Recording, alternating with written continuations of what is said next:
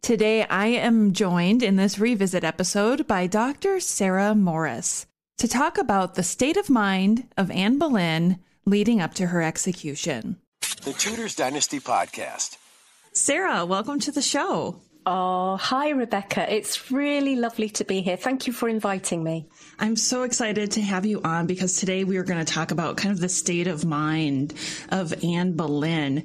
And you had written an article that I thought was fascinating about her state of mind. But before we go into all of this, I don't want to keep saying fascinating information, but it's just, to me, it's something that I'd never read before. So can you please tell the listeners what makes you qualified to be able to discuss this topic today? Yes, because it is a topic that perhaps we don't often go into in so much detail. But although I online am the Tudor travel guide and I write and I blog and I vlog and I podcast about Tudor places, actually before I came to this particular work that I do now, I was first of all a medical doctor for a number of years, and was part of the training to be a doctor. You obviously engage in a certain amount of training around psychology. However, my current main job, alongside being the Tudor travel guide, is as an executive coach. And I've been doing that for about 20 years now. So I work with leaders, people, and of course, therefore, I spend a lot of my time thinking about psychology, people's values, beliefs, mindsets, and behavior. And I'm particularly interested in one particular facet of psychology that determines how we see ourselves, the world, and how we turn up and behave. And that is our ego. And we'll come back to that later because that will become very relevant. And I hope your listeners will then see why I was so fascinated when I came across the article that we're going to be discussing, which led to me then writing this article about Anne Boleyn's state of mind as she approached her execution. Now, before we really get into that, let's talk to those who maybe are living under a rock, who don't know who Anne Boleyn is. We do have some listeners who are brand new to the Tudors. So for them, Sarah, who was Anne Boleyn? Yeah, so let's start with the facts. So Anne Boleyn was the second wife, queen consort of Henry VIII. Henry VIII married Anne Boleyn in 1533 after around about a 6-year courtship, putting aside, of course, his wife of over 20 years, the Spanish princess, Queen Catherine of Aragon. And of course, in the process of doing so, Henry really turned the country upside down by divorcing himself from the Pope in the process and making himself supreme head of the church in England. So the whole of the events that surrounded Anne Boleyn and her relationship with Henry caused an incredible amount of cultural, social and religious turmoil in the country. It was an enormous and significant event. Anne Boleyn, of course, in due course gave birth to a daughter, Elizabeth I, possibly one of England's greatest queens. But unfortunately, she failed to give Henry VIII the son, the heir that he craved and desired. And in a perfect storm of events, and we're not here to dissect those today, that's probably a podcast in its own right. But she eventually, shall we say, to use a Tudor phrase, fell from the king's graces and ended up being arrested and taken to the Tower on charges of treason, adultery, incest, etc. And of course, famously, she was the first of Henry's queens to be beheaded. So that's who she is factually. Who is she to me? Well, she's my historical heroine, I will confess, since I was about 11 years old. So yes, I've had a long-standing love affair and fascination with Anne Boleyn. She's a bit, to be truthful, in some ways, she's a bit like Marmite. Now, I'm not sure whether all your listeners overseas will know what Marmite is. Do you know what Marmite is, Rebecca? I just know it's some kind of jelly. It's like I don't know whether it's like Vegemite do you have Vegemite in the US? No, we don't. No, you don't. Okay, I'm getting myself confused. So Marmite is a spread and it's made of yeast, and it's very well known here in the UK. There's an advertising campaign that says you either love it or you hate it. And I think Anne Boleyn as a character is a little bit like that. She either sweeps people off their feet and they fall in love with her because I think part of her personality calls to them, or perhaps they, don't like her on account of some of those personality traits and maybe the role she had in causing the divorce of Henry from Catherine. So yes, she's a force of nature, and I believe she was a woman who was ahead of her time. I always feel like those who are so enamored with Anne Boleyn, that the reason they are is just because she was executed, that her execution kind of opened up her history to all of us centuries later. Well, it's an incredibly dramatic story, isn't it? It's got everything into it. It's got love and it's got passion and it's got betrayal and it's got drama. And I think many people can't imagine what she went through, and we'll be talking about some of that today. For me, I think that Anne Boleyn endures because she embodies certain qualities, and I'm speaking very personally here, but I'm happy to share that with you. And she's very courageous, and I think that her courage is something that shines through, certainly at the end. And no matter what you think of her role that she played in the divorce of Henry divorcing Catherine of Aragon, it's very difficult. Even Chapuis, who was one of her, shall we say, sworn enemies, to use another good Tudor phrase, admitted that she was braver than a lion. And I think for me personally, I see her as a bit of a role model, and I still look to that courage if I need to find it in myself. So that's part of why she has an attraction for me. Let's go to the arrest of Anne Boleyn. Can you give us a bit of insight into maybe Anne's state of mind leading up to her arrest? Like, what do the accounts tell us? So here we are, the back end of April 1536. Things are not looking good between Henry and Anne. Jane Seymour is now on the scene. Anne knows that something is up. She's clearly very nervous and agitated. She doesn't know what's happening, but we do know that she knew something was going on, because just a few days prior to the May Day joust, which ultimately, of course, led up to her arrest the following day, she went to her chaplain, beseeching him, begging him, saying that if anything were to happen to her, could he look after, could he have a care for her daughter Elizabeth? So she must have been feeling anxious in the run-up to the May Day joust. And of course, Henry stormed out of that joust. And that was the last that Anne would ever see of him. And in fact, then the palace, people followed the king. So the palace deserted, but the king did not call Anne. So she was left behind at Greenwich. And I think actually at the moment she was arrested, which allegedly she was watching a game of real tennis at Greenwich. I think she carried herself with a certain amount of dignity and calm at that stage. I mean, goodness knows what was going through her mind. Maybe it was like a swan, she looked regal, but beneath the surface, maybe her feet metaphorically were paddling away. She must have been feeling anxious and scared. But I think outwardly, she at this stage managed to hold it together, to use a common modern parlance, and that would be in contrast with what happened a little bit later after she arrived at the Tower. So I think quite calm. She was obviously interrogated by the Privy Council at Greenwich, and then dined in her presence chamber before the formal arrest warrant was read to her, I believe, if I remember rightly, by the Duke of Norfolk. And then she was taken that afternoon by barge to the Tower. I had to look up again before we started talking today. When she arrived at the Tower, what she said to Master Kingston.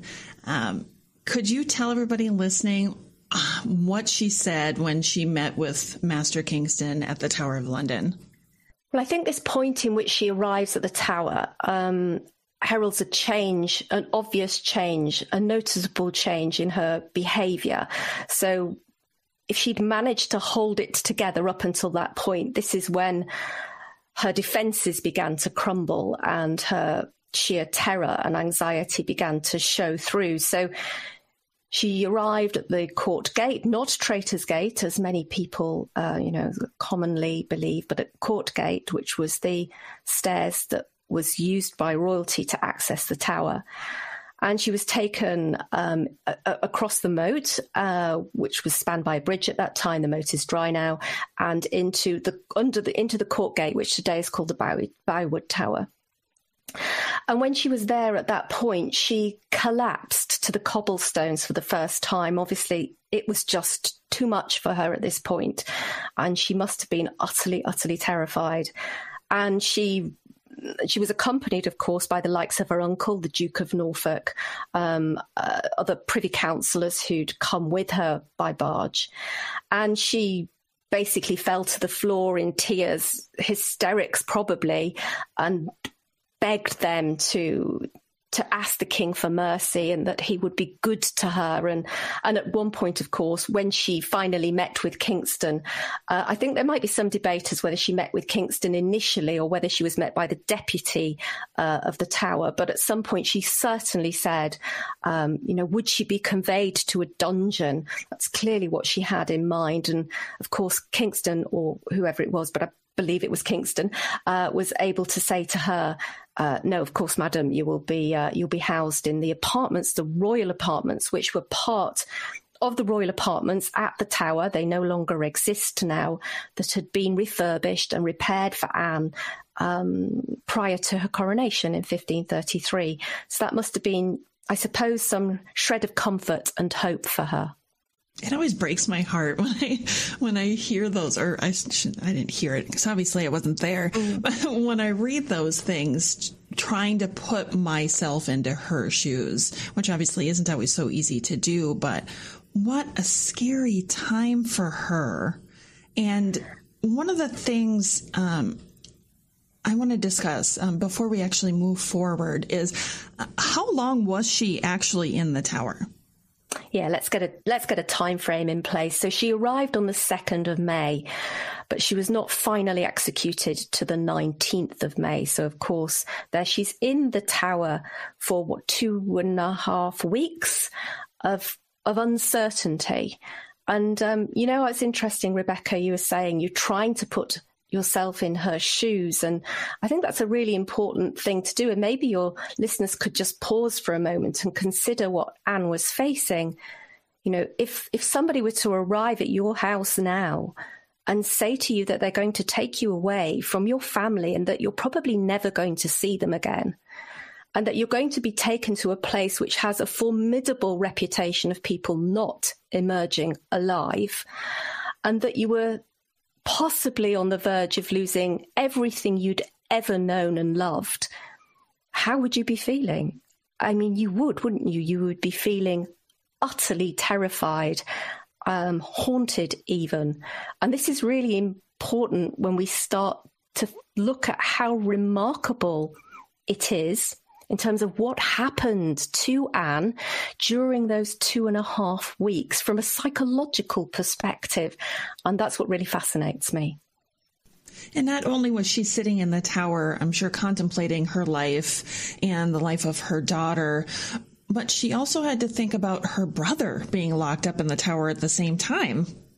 Yeah, absolutely. Because, of course, the arrest of Anne Boleyn, I think most historians would agree now, was a coup by Thomas Cromwell. And it was a, eat or be eaten scenario. Anne and Thomas, if they had ever really gotten on, had definitely fallen out by this stage. And earlier on, I think it was earlier in April, forgive me if I've got that wrong, but, a few weeks prior to her arrest, they'd gotten into a bit of an argument. And I think Thomas Cromwell felt that if he was not able to take Anne out, then it might be his neck on the block. But of course, the Boleyn faction was very strong. There were people who would have been there to speak up for Anne, including her father and her brother.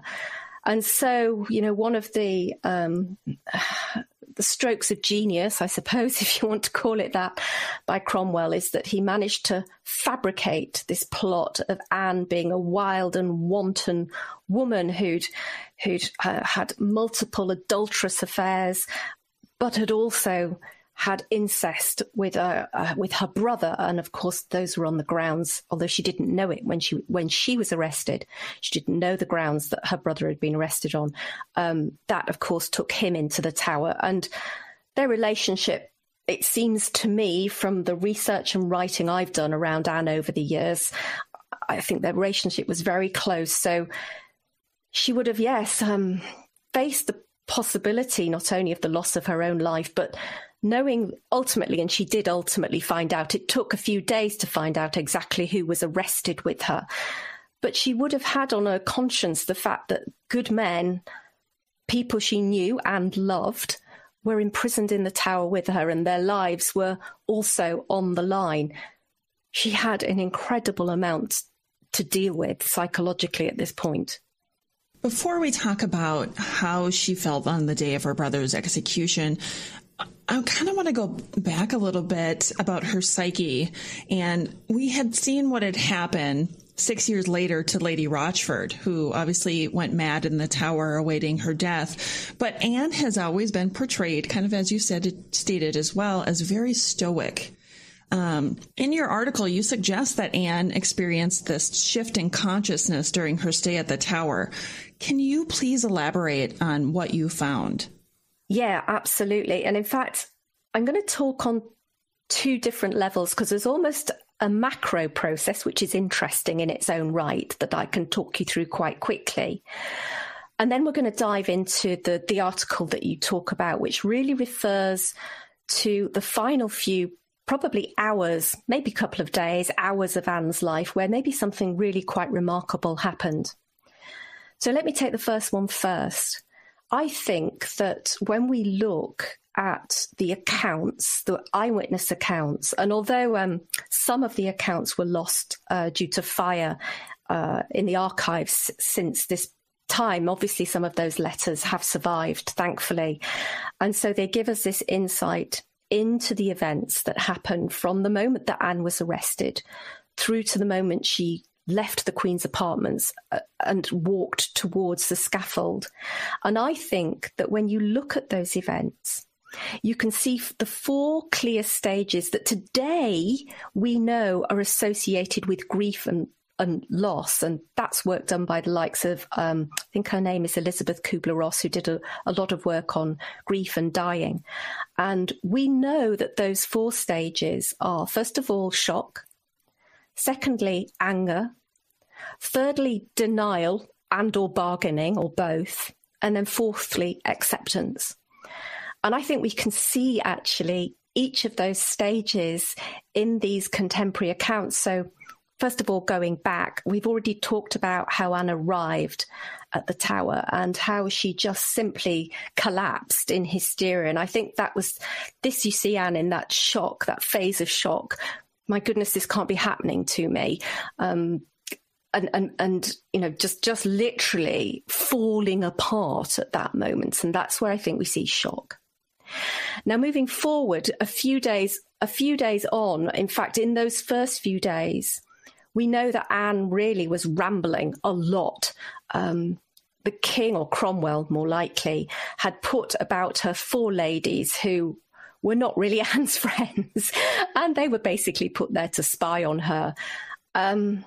And perhaps, you know, a wiser woman may well have kept her counsel. But I think you see Anne still in this phase of shock through these first 2 or 3 days because she rambles quite a lot. She reflects, for example, on the conversation that she had with Sir Henry Norris, which was the one that really got her into deep water when she accused Sir Henry Norris of looking for dead man's shoes, i.e. that he was hoping to replace the king after the king died.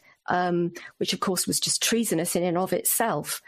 And she rambles and she implicates herself. And it was exactly what Cromwell was hoping she would do. But I think she did that because she was still in shock at that phase. Then we move forward. Now, we're into a little bit of slightly contentious ground here, Rebecca, because we're talking about the letter that was purportedly written by Anne Boleyn on the 6th of May. So we're 4 days into her imprisonment now.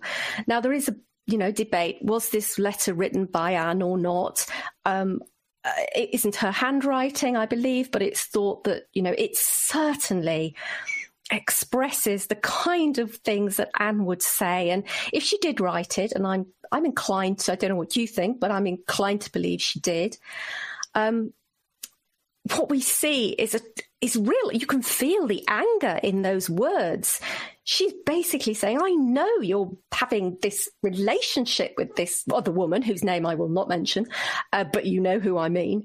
And, there's anger in that. Yes, she does beseech the king to be good to the other men who are arrested with her. But she's quite brazen and bold. And I think that's anger coming through. So we've got our second stage. Then we move on to the sort of the bargaining denial phase. And I think we see this a little bit later on.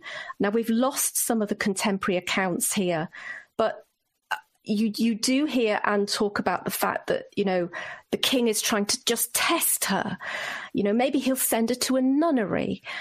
So she's sort of avoiding the enormity and terror of what might face her by thinking of this might be a way out, that might be a way out, this might not actually be happening to me.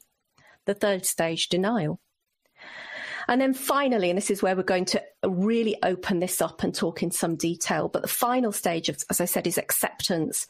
And I think we see this towards the end, and we're going to go deeper into this, but we see it in the speech Anne gave after she was finally tried and accused. It's very calm. It's very matter of fact. She talks about her willingness to die. There are times when, for example, Kingston finally arrives to take her to the scaffold and she says, acquit yourself of your charge. I have long been prepared. So there's no sense of hysteria in this. There's no sense of denial. There's just this sense of calm acceptance. So this is a kind of a framework that we use today when we're thinking about people who are facing loss and grief. And I think we can see it in Anne. And I'm going to pause for a moment, but yes, the natural stage from here is to go on and say, actually, I think there was a bit more to that last stage, or there could well have been something even more miraculous that happened at that point. So you're quite right. Well, I've talked about my interest in psychology, and it was a happen chance, really. I was reading a book by a renowned transpersonal psychologist called Professor Steve Taylor. I believe he's at University of Leeds here in the UK. And Professor Taylor has done a lot of work on the ego. And basically, he in his book, which is called Out of the Darkness, he talks about a specific psychological phenomenon, which he calls SITE, S-I-T-E, which stands for Suffering-Induced Transformational Experience. And basically, these are profound shifts in consciousness that people experience when they are facing severe trauma, or turmoil, or loss, in which really their sense of ego disintegrates, and in the disintegration of that sense of self, that sense of ego, and if you think it's appropriate that we talk a little bit more about what is the ego, then we can certainly do that, but that sense of self disintegrates. And suddenly we're able to experience a profound expansion in our consciousness. Now, he calls these high-intensity awakening experiences. So it's like that grief process I talked to you about, but on acid, really. It happens in very intense experiences where one's sense of self and everything that one holds to be true is blown apart because it's just under such intense pressure from the circumstances that bear down upon us.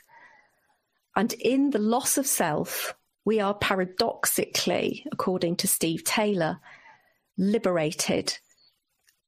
Now, in modern term parlance, we might use the word enlightenment. Now, people may have different feelings about that word. But essentially, that's what we're talking about. And that when somebody experiences such a high intensity awakening experience, as I'm suggesting Anne might have, and we can see that all the conditions were present, you enter a deep, deep state of profound acceptance and peace. And you may well be aware of a biblical term, a peace that passeth all understanding. And that's really what we're talking about here. It's really something that is, well, it's a spiritual experience, really, beyond the norm. And that is what I'm proposing Anne experienced as she faced probably the final day or two of her life. It's just heartbreaking. I mean, one of the things you might want to, might be useful to say to those people listening is why? Why did I think that in the first instance? Well, if you just rewind our conversation when I was asking people to imagine how would they feel if somebody arrived at their door saying, basically we're taking you away and you're going to be facing losing everything you know, the people you love, your status. In Anne's case, she had a lot of status, she had a lot of wealth, she had a lot to lose. She was being ripped away from her daughter. She'd never see her daughter again. And at some level, she knew that. But why is it that when you look and read the eyewitness accounts that were of the day of Anne's execution, we have more than one account that talk about how profoundly peaceful and beautiful she looked. Now, I don't know about you, Rebecca, but if I put myself in Anne's position and think of that very thing happening to me, and I'm entering into a period of I don't know how long, I'm incarcerated, my life is on the line, I'm losing people I've loved, I figure I probably wouldn't eat very much, I wouldn't sleep very much, I'd be terrified. And by the time I walked out to my execution, I would be looking haggard and drawn and haunted. And yet we've got more than one account that says exactly the opposite. So, for example, there was a Portuguese witness present that morning. And he's quoted as saying, "Never had the Queen looked so beautiful." And then Lancelot de Carle, who's a Frenchman who wrote a few weeks after. I don't think he was actually present, but he wrote a long account of Anne Boleyn's life not long after she died. And he stated that the Queen went to her execution with an untroubled countenance. And we have somebody else saying that when the Queen mounted the scaffold, she did so gaily, that they couldn't imagine that she was even going to die. And those accounts had always really troubled me. Well, not troubled me, but I thought, what's going on here? How is that possible? And it was bearing those things in mind when I read Professor Taylor's account that I started to think, hold on a minute, we know people go through psychological shifts when they face grief. Anne Boleyn was facing such an intense set of circumstances that did they actually cause her defenses to completely, her ego defenses, the ego basically, for those people who may be going, what is the ego? The ego is our sense of self. It's a combination of all our beliefs and values and experiences that make up the sense of who we are. I'm a daughter, I'm a mother, I'm a coach, I like chocolate ice cream, I love puppies, all of these things, when you roll them all together, they make up this very complex sense of self-identity and self. And each of us has an ego. And if I had to write a job description of the ego, it would be to keep us safe. It keeps you safe. The ego is there to try and keep you on safe ground, on comfortable ground, on ground that you feel secure in. And it will do all sorts of things to kind of shore that up. It tries to collect wealth. It tries to collect possessions. It tries to sort of firm up this sense of identity.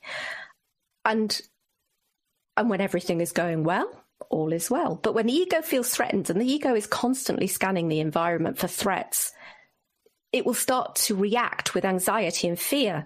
So, if you ever felt outside your comfort zone, maybe somebody's asked you to speak in front of an audience and you hate speaking, palms will get sweaty, your heart will race. That's because your ego's been triggered and your inner dialogue of, oh my goodness, what will people think? Will I be good enough? That's been triggered. Now, that's a minor example that I hope many people listening can relate to. But in Anne's situation, where she's facing the loss of absolutely everything, including her life, the intensity of pressure of the ego is so much that it literally falls apart. Now, also, Rebecca, you mentioned a very interesting point earlier. You talked about Jane Boleyn, Lady Rochford, who was, of course, Anne Boleyn's sister, who ultimately went to the scaffold in 1542 for her complicity in Catherine Howard's adultery. Now, it's really well recorded. Now, she went through the same process of Anne, didn't she? She was arrested. She was taken to the Tower. She'd seen her sister-in-law and her husband executed there. She knew what she was facing. And in the face of that similar onslaught of factors, what happened to Jane Boleyn was that she actually had a nervous breakdown. And interestingly, this is what Steve Taylor talks about in his book, Out of the Darkness. When the ego is under pressure like that, intensely under pressure, it can either fall apart and we have what we would call a nervous breakdown, which, we know Jane Boleyn went mad. And although I'm not an expert on Jane, if I remember rightly, and please correct me if I'm wrong, Rebecca, I think they had to change the law to allow her to be executed, because up until that point, it was illegal to execute a mad person, I believe. That's true. So they changed it so that, thank you, by the way. So they changed it so that she could be executed. So that's the example of a breakdown. Now, in this instance, what Steve Taylor is saying is there is another option. You can have a break up. So instead of disintegrating into madness, as I say, with the kind of the breaking apart of the ego, you actually enter this higher state of consciousness where you connect to something which is beyond ourself, which is profound and spiritual in many ways. And at that point, you really enter a state of peacefulness and fearlessness. And it's well known and it's well recorded. And basically, Steve Taylor interviewed a lot of people who've been through incidents, whether they be car accidents or life-threatening illnesses that have really pushed them to their limit of what they thought they could endure. And he talks about this phenomenon that we see with these individuals, that they literally radiate this sense of peace, this profound aura of calm. And I think it's when I read that it just, because I'd done a lot of research on Anne Boleyn just prior to this, so I was very, very connected. I was writing my novel, Le Temps Viendra, a novel of Anne Boleyn. I was very connected to the story. And in many ways, I felt like I'd literally walked in Anne Boleyn's shoes to the scaffold with her. So it was very fresh in my mind. And I think when I read that, I thought, hang on a minute, isn't that what those eyewitnesses are saying when they talk about Anne as she approaches the scaffold? And that's really where I started to pull these two things together. There's a little bit more evidence that might weigh in our favour here, because, of course, Rebecca, we can't prove this. Unfortunately, we can't prove it. It's a very interesting thing to muse on, but there is a little bit more evidence that might weigh towards the fact that Anne was probably predisposed to this. And may I talk about that a little bit? Of course. Yeah, go ahead. So there are, again, through his research, Steve says that really there are four predisposing factors out with the actual circumstances itself, out with the turmoil or the trauma that predisposes people to have a break up. And I think we can see evidence of each of these factors in Anne Boleyn's life and in her character. So the first one, he says, is that people who tend to be very courageous and have a strong sense of realism are more prone to having these high intensity awakening experiences. Now, I don't know about you, but we've already said that Anne Boleyn was noted by her contemporaries, by Chapuis, as being braver than a lion. Well, that's quite something. And I think probably most people who know anything of her life would say that Anne, she took on circumstances head on. She was no shrinking violet. She faced reality and she dealt with it. She confronted Henry. I mean, that's part of, I think, in the end, what Henry got rather fed up of. She didn't just sort of fade into the background. She was a strong woman. So I think we see that in her. So I think we've got one tick in the box there. The other factor he says is that the people who tend to need to be in control also have a greater tendency to experience these high intensity awakening experiences. And, interestingly, I think Anne Boleyn was an alpha female. That's probably what attracted Henry VIII, who was an alpha male. And she took her destiny into her own hands. I am not one of these people who believe that she was a pawn of her father or her uncle Norfolk. I think they supported, I think they facilitated, but I think Anne knew exactly what she was doing. And interestingly, her badge, which is a falcon, which is sitting on a kind of, I think it's some kind of oak or trunk. And I'm just going to refer to the words here. It symbolises one who does not rest until the objective is achieved, which is interesting. I didn't actually know that about her badge until I was doing this research on this article. But I thought, well, there you go. That's definitive proof. She sounds like me a little bit. This is creepy. Yeah, I think this is why people connect with her, because there are parts when you dig in and understand, you see some of these things either you admire and aspire to or you relate to. Well, the third factor is he says that people who are right-brainers, i.e. creative, are more likely to experience these sights or high-intensity awakening experiences. And there's no doubt Anne was creative. She put poetry to music. She danced. She played music. What was it? There was something in her dress every day that was a little different. She was a bit of a trendsetter. So I think it's quite clear that Anne was very creative. And the reason why creativity is important is it basically, people who are creative tend to be more intuitive and they have a more emotional personality, and that makes them more susceptible. And again, if there's anything we know about Anne Boleyn, Rebecca, isn't it, is that she was temperamental. She was temperamental. So there's that. And then finally, the final factor is gender. So women are more predisposed to having these type of experiences. And that's because on the whole, their ego is less solid than the male ego. So it's more prone to being shattered. And so again, as I work through those factors, I thought, I think we might have a 4 out of 4 checklist here. So I kind of swept all that up together and wrote my article, which is actually the most popular blog on my blog.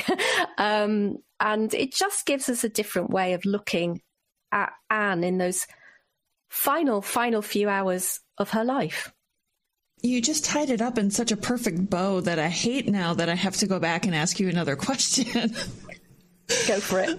I had mentioned earlier, and the only reason why I'm going back right now is just because I had mentioned earlier that I wanted to talk just briefly on, Anne was facing her own mortality, and she was processing everything that was happening around her, including the execution of her brother. Now, the stories that we always hear is that Anne watched her brother being executed. Can you just briefly go into whether or not she witnessed this, and if we know how she felt on the day of her brother's execution? Was she already, do you think, to the Enlightenment, or what do you think? Yeah, I can talk. Absolutely. So, yes, it is... one of the stories is that Anne Boleyn was forced or taken to watch her brother's execution. Now, if you know anything about the layout of the tower, if she was to do that, I think the most folk believe that she would have had to have been taken from the royal apartments to the bell tower, which is in the kind of the far left-hand corner if you look at the tower from its river frontage. And that's where the likes of Sir Thomas More was imprisoned.